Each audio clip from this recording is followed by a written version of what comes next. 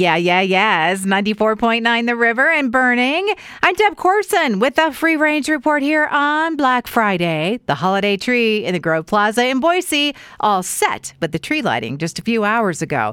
And the giving tree tags are all along the perimeter. So take one and help fill a donation request for the WCA's clients. Santa's mailbox, that is in position in front of Meridian City Hall. No postage needed. Include a return address and Santa will write you back.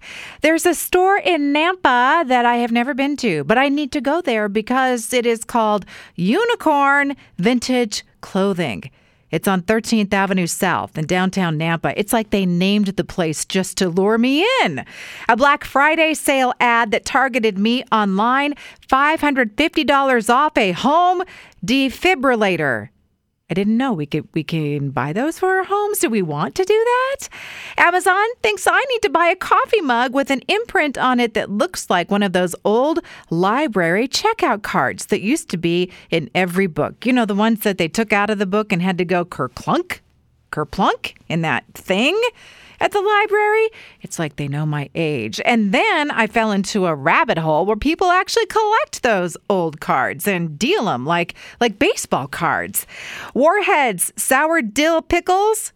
These are pickles. They are not candy. They are sold in single pickle packaging. And you can make your own pickles in 10 minutes. The Heinz Company is selling a pickle kit guaranteeing that. Charcuterie chalets. Those are like gingerbread houses, but you make them with meat, cheese, and other savory bits. And charcuterie boards for dogs. They're called barcuterie boards. And then I saw Bobby Flay, one of my favorite celebrity chefs, sharing a recipe on Instagram.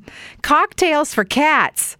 Really, like for kitties. You know, he's got that beautiful nacho flay fluff, that orange fluff that helps him out on his home cooking segments. And TikTok has gone crazy for putting a thin slice of raw potato on the bottom of your foot, slipping on a sock, and sleeping that way as a cure for insert whatever here, like headaches, colds, flu. Okay, I'm an Idaho girl. I've never heard of this before. Have you?